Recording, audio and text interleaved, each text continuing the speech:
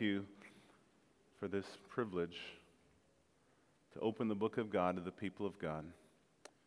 And we ask your blessing, not only for the preacher, but for every one of us that will hear and seek to apply your word to our daily lives.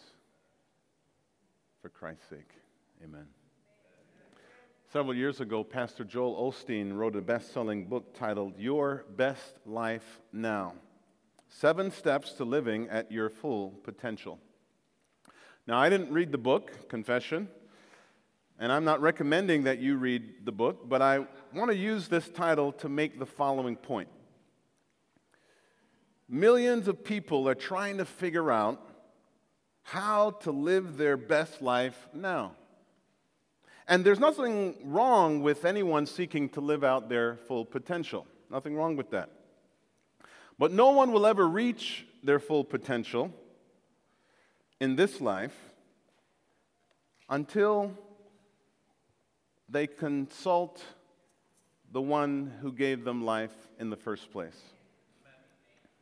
And no one is ever really ready to live this life to the fullest until the question of their eternal life is properly settled. This is the 5th and final message in the Who's Your One series. This series is about focusing on the one person or one couple in your life that you want to lead to Christ this year. This series reminds us that every Christian has a God-given mandate, a God-given responsibility to share his or her faith. Of course, the ultimate motivation for sharing our faith is divine love of God, love of self, and love of others. And so now when you think about your one, the question is, do you believe that they're living their best life now? Do you think that they think that they're living their best life? And do you even care whether or not they're living their best life? You see, that's why I said a moment ago that our highest motivation must be divine love. Our Lord Jesus said the greatest commandment is what? To love the Lord your God with all your heart, soul, mind, and strength, and to love your neighbor as you love yourself. So it follows that if God has revealed himself to you in such a way that you have put your faith and trust in Christ, his Son, and you've repented of your sins and are now following him, if that is true, then you are learning to love God as God has loved you. You're learning to love yourself as not only a creation of God, but also a child of the living God. But it doesn't end there. God's love for you not only enables you to love God and yourself properly, but God's love also gives you the compassionate love for others, including those who are far from him. So if today you find yourself unconcerned with the salvation of others, you should question your own salvation. So let's take a look at the example of one man found in the Gospel of John, chapter 1, beginning in verse 40. The Gospel of John, chapter 1, verse 40. It's a man about whom we know little, very little. We don't know much about this man. He's only mentioned in the Bible a few times by name, and his name is Andrew. We know much more about his brother Simon, but it was Andrew who first introduced Simon to Jesus. Andrew had discovered his best life in Christ. And so naturally he wanted others to have the same experience. And so Andrew became the guy that led others one at a time to Jesus Christ. Remember when Jesus was teaching? Thousands had gathered on an outdoor hillside sanctuary. It was late in the day, and Jesus had told his disciples to feed the multitude. And they thought he was crazy because they didn't have that kind of expense account to feed everybody. 5,000 and was the estimate. But it was Andrew who spoke up and led that little boy with the 2 fish and 5 loaves of bread to Jesus. Another time, some Greeks were looking for Jesus, and it was Andrew who stepped up and made the introduction of these Greeks to our Lord Jesus. And here in our text today, we find Andrew introducing his brother Simon to Jesus. John chapter 1, verse 40 says this: Andrew, Simon Peter's brother, was one of the 2 who had heard what John had said and who had followed Jesus. The first thing that Andrew did was to find his brother Simon and tell him, "We have found the Messiah, that is, the Christ." And he brought him to Jesus, and Jesus looked at him and said, "You are Simon, son of John, and you'll be called Cephas," which, when translated, is Peter. Now, Andrew and John were most likely the first 2 disciples of Jesus. Remember, Jesus had 12 disciples. Well, Andrew and John were the first 2. And the Bible says that the very first thing that Andrew did after finding Jesus was to find his brother Simon and bring him to Jesus.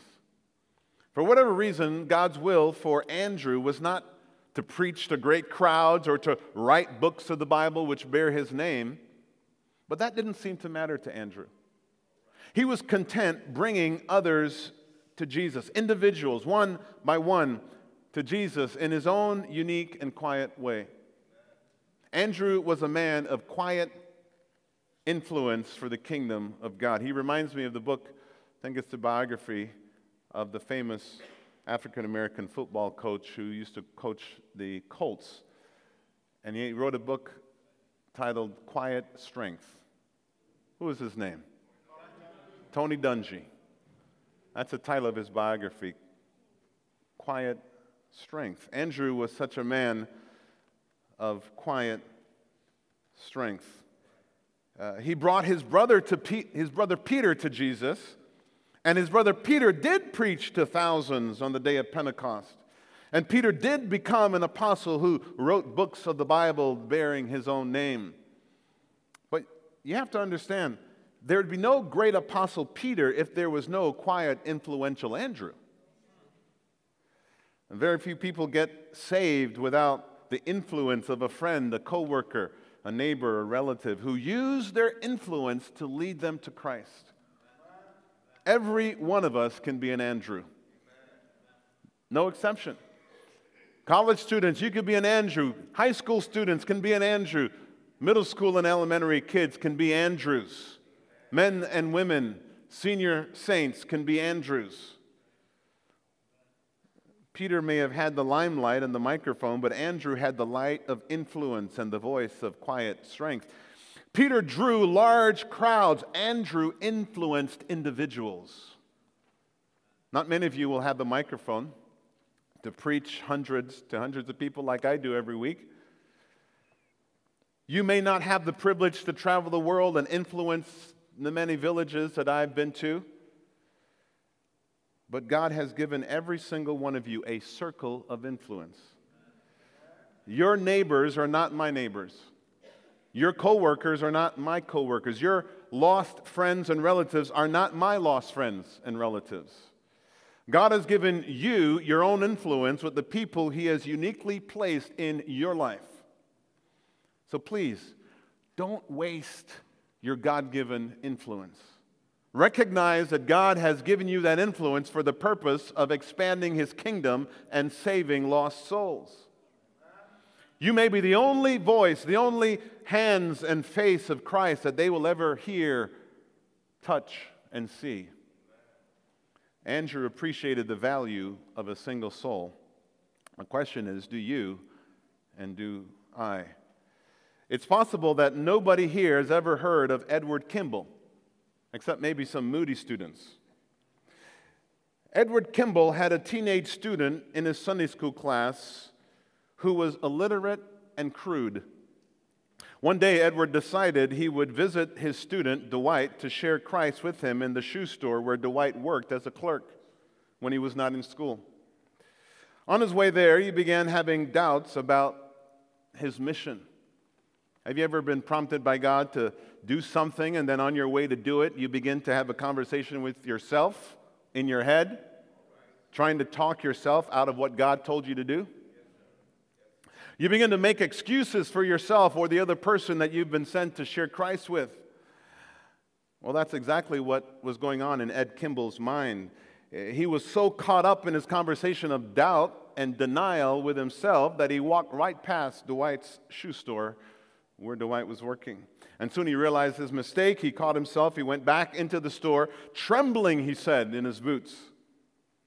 Here's a grown man trembling about sharing the gospel with a teenager that was in his Sunday school class, visiting. He found Dwight back in the stockroom and nervously rambled a few words about Christ and his love for Dwight. And miraculously, Dwight came to know Christ that day. Ed Kimball said he doesn't even remember much of what he said because he was so nervous about what Dwight might think or say and what Dwight's coworkers might think or say about Dwight when he left the store. Well, the rest is history. Dwight Lyman Moody was saved because his Sunday school teacher, Ed Kimball, nervously obeyed the command of Christ and the prompting of the Holy Spirit. And tens of thousands of people have testified of being led to Christ by D.L. Moody in one of his many crusades. Tens of thousands of students have earned a Christian education at the school named after Dwight L. Moody and founded by him. Millions of people have read the tens of thousands of books published by Moody Press. And millions of people have listened and still listen to the inspirational music, preaching, and teaching of Moody Radio. All because one nervous Sunday school teacher obeyed the command of Scripture and the prompting of the Holy Spirit to lead one soul to Christ. So the question is, who is your one? Who's your one? Who's your one? Who is your one and who's your one? The reality is you might know your one's name, but you have no idea what God has in store for that one. You have no idea the infinite potential that is in the one soul that God has put in your sphere of influence. The potential is gloriously infinite. Don't waste your God-given influence over your one. Andrew not only saw the value of individual people, he also saw the value of insignificant gifts. When Jesus told his disciples to feed the 5,000 hungry villagers gathered on the hillside to hear him preach, it was Andrew who spotted the boy with the few fish and 5 loaves. He had a few sardine sandwiches, and Jesus said, "Here, give them here. I'll make them into a Moby Dick sandwich," to feed the 5,000. It was Jesus who blessed that insignificant offering and turned it into something miraculous, big enough to feed the multitude and to have some left over. Andrew and all the disciples learned that day that there is no such thing as an insignificant gift when placed in the hands of Jesus.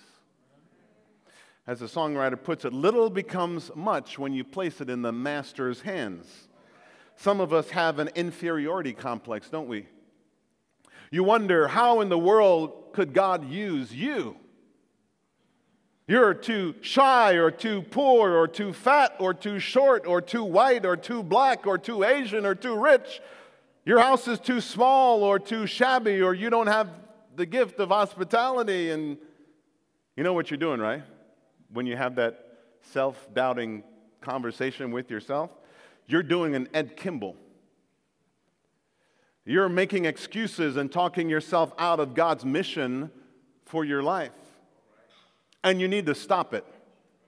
You need to just shut up and repent and go shaking in your boots, opening your mouth, stuttering the gospel even if you have to stutter. But just do it. Like the Nike commercial says, just do it. And you know, millions of people believe that Nike commercial. And that's why they wear Nike. Because they just went out and bought the Nike. Just like the commercial said, just do it. So they went out and got it thinking they're going to be Michael Jordan. And Lord knows there's only one Michael Jordan. But there are millions of people that believe the commercial, 30 seconds, played over and over and over in their head, just do it. That's what you need to do. Just obey the prompting of the Holy Spirit. Obey the simple command of Christ to be a witness to your one. While in Tanzania, 2 of our UBC church planters invited us to their home for dinner. I was excited to see their home and their neighborhood in the capital city of Dar es Salaam. I'd known these guys for the last couple of years, but I'd never been to their home. And this year, each of them invited us to their home for dinner. I was even more delighted to taste their home cooking because Tanzanian food is very tasty. But in both cases, I was absolutely stunned at the condition of their homes. Now, I wasn't expecting a palatial mansion or a luxury condominium, but I was simply unprepared for what I did encounter.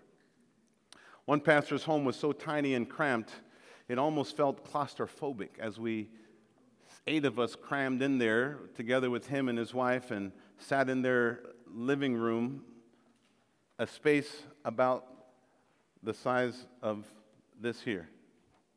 This right here. That was our living room, and we sat, took up couches, took out plastic chairs, and I was like, so this is where you live?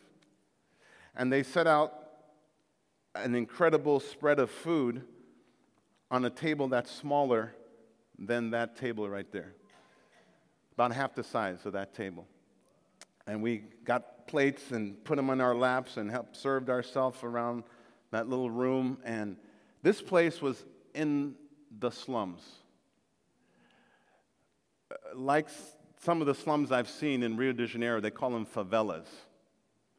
It would make Cabrini Green or the Robert Taylor homes look like the North Shore, downtown Michigan Avenue. Okay? And the other pastor's home and property was much larger by comparison, but totally unfinished. Bare concrete cinder block walls, no paint in sight. Shabby curtains that separated rooms. The bathroom was a small, tiny building outside with a ceramic squatty potty in the ground. Flies, mosquitoes just buzzing around, waiting to feast on you while you do your business. But you know something? The food was absolutely exquisite. The joy of the Lord was on every face. The fellowship was so sweet. The pastor and his wife with the unfinished home has 6 children, 3 boys and 3 girls. The 3 boys sleep in one bedroom, the 3 girls in another, and then him and his wife in another. On Sunday morning, like today, the 3 boys wake up early, roll up their beds, and begin to prepare their bedroom for church. They transform their bedroom every Sunday morning into a worship sanctuary for about 25 people in their town. I asked Sister Cecile this question. If you lived in a home like these guys, would you invite anyone over for dinner? Would you feel comfortable inviting anybody to your house for anything, let alone dinner? And she hung her head and shook it like this. And I was thinking the same thing. But you see, they have already learned the lesson that Andrew and the other disciples learned that day on the hillside after Jesus miraculously fed 5,000. Little becomes much when you place it in the Master's hand. You see, pride will make you embarrassed of your humble estate. But when offered to God in humility, He will use you and your humble estate for His glory and to make a difference in this world.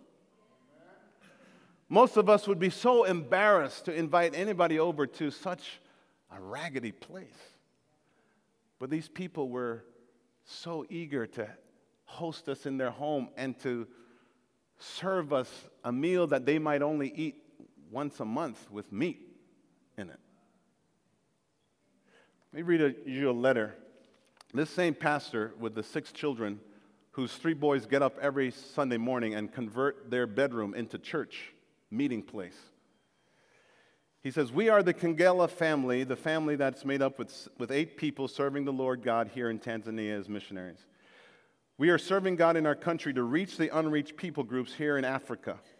Our family is as follows: Samuel, father 56, mother Mary, mother 46, Furaha, the firstborn girl 23, Baraka, second-born boy 19, Faraja, third boy 14, Amani, fourth boy 11, and Upendo, fifth girl 6, and Nima, sixth girl, also 6. The fifth girl is 9 years old, and the sixth girl is 6 years old. Your support has done a big difference and a very huge step in our family and ministry. It was our dream to establish this project, which will help our family and our ministry and other individuals. Here in Tanzania, ministry and family support is a big issue. Most of God's servants quit the ministry only for not having sustainable financial support or source of income, which makes it the family very difficult life. Your opening your hand, UBC, to us makes us to be encouraged to go on with our call and our serving the Lord joyfully. It was our dream for 10 years to start this turkey keeping business. Clyde, did I send a picture of turkeys? If you haven't, put it up so the folks can see. So last year when we came back from Tanzania, we said to our mission team and to the elders, we need to help these pastors with a micro loan so they can create a business to sustain themselves, because their church is not large enough to support them like you support my family with a decent salary so that I can live in this city. These pastors don't have such a church. And so they came to us with ideas of giving them some financial support, and they weren't asking for a handout, they're asking for a loan. And we said, we'll give you an interest-free loan, and you tell us how much you can afford to pay back every month, and then we'll make sure you get the coaching that you need to launch your business and to make it a success. And now he's got turkeys and ducks and chickens. He's built some concrete pens for them, so there's an outside pen area, and then at night they come in for safekeeping inside, and they're able now. He was able for the first time to buy a home, and little by little they're fixing it up. But the home is, as I described, no paint on the walls. It's unfinished. I mean, it looks like a construction site, but they're living in it, and it's theirs, and it's paid for. There's no mortgage on it, like many of us have mortgages on our homes and our condos or what have you. And that's how they roll there. But he says, you opening your hand makes us to be encouraged to go on. He says, the project will bring a lot of changes in the future in our life and in our ministry as well. We receive from you, through your pastor's hand, 1.4 million Tanzania shillings. That's $630. So that was the loan we gave them, $630 US, which is 1.4 million T shillings. The average person there earns about $5 a day. That's their earning. Like you're a grown person, you go to work, you work hard. At the end of your work week, 40 hours of work, you get $5 a day times 40 is what? 200? $200 for your 40 hours of work. Okay? And so now we constructed the turkey house. Construction's still going on. We bought 3 turkeys, 1 male, 2 females. We now have 4 chicks, and we're still working to get more. We are looking to be producing more than 50 turkeys a year. From that, we will start selling. The main point of our letter is to say thank you, Uptown Baptist Church. We really appreciate your assistance. Welcome to visit and see our project with the heart of lovely friends and family in Him, our Master and Savior, the Kangela family.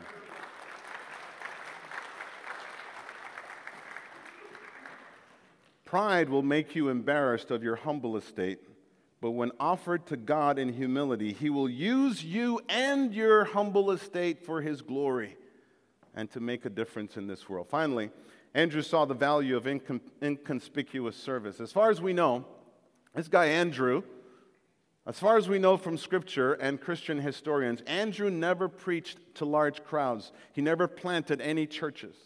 But he fulfilled the Great Commission one person at a time. Andrew was a leader with a servant's heart. He didn't bring people to Christ to be publicly noticed or recognized. He didn't do it because he wanted to be in the limelight. He did it because he was loyal to Christ. He did it because he himself was changed and he knew that he now was living his best life, and he wanted other people to experience the best life you can ever have, both here and forever. He willingly and faithfully served in the background. Christian tradition notes that Andrew took the gospel to Russia and possibly as far north also to Scotland. But he was crucified on an X-shaped cross back in Greece because he led the wife of a Roman governor to Christ, which infuriated the governor, especially when his wife would not turn away from Christ. And while he was being tortured on the cross, his life slowly ebbing away, do you know what Andrew was doing? He was urging people who passed by to follow Christ while he was nailed to a cross and bleeding and in excruciating pain. It's Andrew. It's incredible. Listen to what the Apostle Paul wrote to the church in Corinth. 1 Corinthians 1:27 to 31, he says, "But God chose the foolish things of the world to shame the wise. God chose the weak things of the world to shame the strong. He chose the lowly things of this world and the despised things and the things that are not to nullify the things that are, so that no one may boast before him. It is because of him that you are in Christ Jesus, who has become for us wisdom from God. That is our righteousness, our holiness, and our redemption. Therefore, as it is written, let him who boasts, boast in the Lord." Brothers and sisters of UBC, this is our best life. This is our best life now and forever, the life that is in Christ Jesus. Let me leave you with one more word from the lips of our Lord Jesus himself. John 10 and 11. John chapter 10, 10 and 11. Jesus, teaching his disciples, said, "The thief comes to steal, kill, and destroy, but I have come that you may have life and have it to the full. I am the good shepherd. The good shepherd lays down his life for the sheep." And so, brothers and sisters, don't be deceived. And don't let your friends, family, and coworkers be deceived. No matter what their lives look like on the outside, no matter what kind of car they drive, what zip code they live in, or what titles they have behind their names, their best life can only be found in the Lord and Savior Jesus Christ. Absolutely. And Jesus laid down his life so that we might live our best life, both now and forever. And so don't waste your God-given influence over your one. Pray for your one. Befriend your one. Serve your one. Love your one. Share your salvation story with your one. Invite your one to your home, as humble as it may be. You say, "Well, I can't cook." Boil some water. Pour some tea. Anybody can do that. Go get you some butter cookies and put it out even on paper plates. Don't let anything stop you from being the hands and feet of the Lord Jesus Christ. Whatever means you have, use it. Offer it to Christ and say, "God," remember Moses? He tried doing an Ed Kimball. "But God, I stuttered. I can't talk to Pharaoh." God says, "I've chosen you to go talk to Pharaoh." He tried that. Didn't work for Moses. Whatever you have, don't dwell on your limitation and what you don't have. Take whatever little you have and say, God, here I am, I'm willing. Don't have any money in the bank? Do a Cecile. God, I think you're calling me to go. I want to go. Here I am. But you're going to have to provide. And God says, I can do that. It's not too hard for me. As long as I know I got your heart and your willingness to do what I've asked you to do, watch me. So don't give God your excuses. Give him your yes. Give him your yes. Give him your yes. Just say yes to God. In fact, turn to your neighbor and say yes. Practice saying, yes, God. Yes, God. I'm going to be obedient. But you're going to have to help me. I want to be obedient. I will be obedient. But just help me in whatever deficiencies I think I have. You help me, and God will. He will help you. He will encourage you. He will, in your weakness, he will be strong.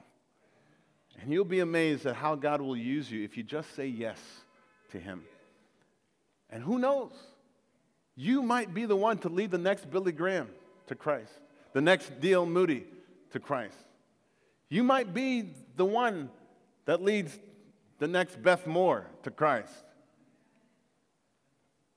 The potential is limitless in the one that God has put in your sphere of influence. So let's stand as we worship the Lord in response to his word.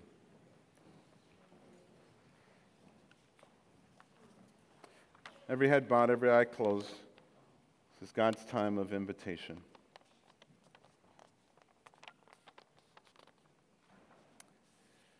What is God saying to you this morning, this afternoon? Has he spoken to your heart? I don't know where you are in your spiritual journey. Maybe you're here today and you're wondering, I don't know how in the world God could ever love a person like me. Well, wonder no more. God doesn't care about where you've been and what you've done, because he knows what he's already done for you. He gave up his one and only Son to be sacrificed in your place. Oh, God knows that you deserve death and separation from him, but he loves you too much to let you go in that direction. So he sent his Son to die on the cross for you so that you could be forgiven. And there's no sin too great that cannot be forgiven by God. So don't even try to talk your way out of God's grace and mercy for you today. Because your sin is no match for God's grace and mercy and love. He loves you with an everlasting love. And you can receive God's love today. You just need to humble yourself and say, God, yes. Today I want to say yes to you. Thank you for sending your Son to die on the cross for me. Thank you. You can come to the altar today as Philip is playing that great song. Come to the altar. So if God is speaking to you about salvation, and today is the day of your salvation, why don't you just come so that we can rejoice with you, we can pray with you, and help to lead you to faith in Christ Jesus, our Lord. The altar is open. Step on out. Folks will pat you on the back as you come. Folks are praying for you even now all around you without even knowing your name and what's going on in your heart. You come. Others of you are here today and maybe you're looking for a church home.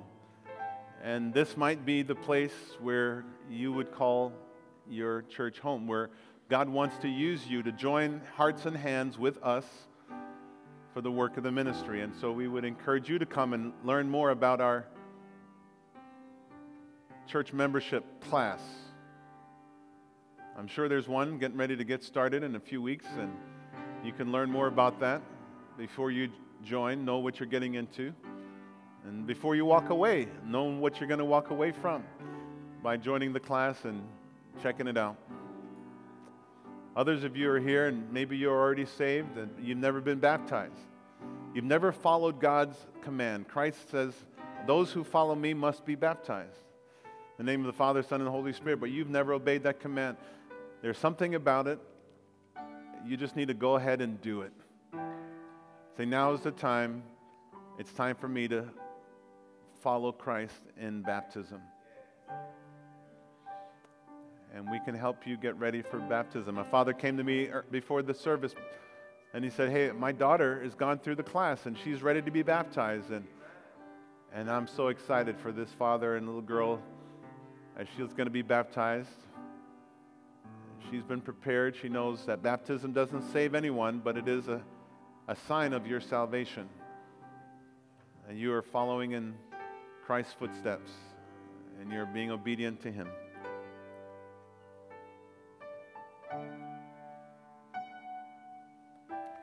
Anybody else, you want to come and just make a public profession of your faith? And ask any of our elders, deacons that may want to come and meet those. I want to come to the altar to pray. Elders and deacons, you just step out and come forward so that others can come and meet with you, pray with you, be encouraged. Maybe you're here and you say, you know what, I've been hiding from God, I've been running from Him, I have not been sharing my faith, and today is the day when I want to be obedient. I'm committing to be a witness to my one.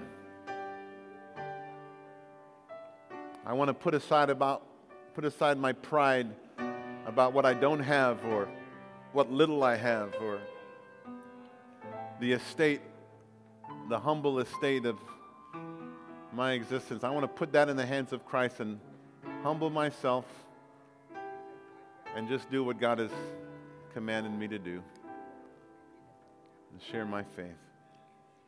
Maybe that's where you're at today. Whatever is on your heart, you come. Let us pray with you and encourage you.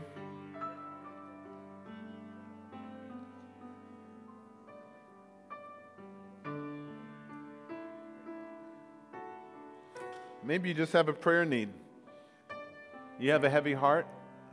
You're in the middle of a crisis and you just need somebody to help you take that burden off your heart. Shoulder that load with you at the altar of prayer. We'd love to pray with you. You come.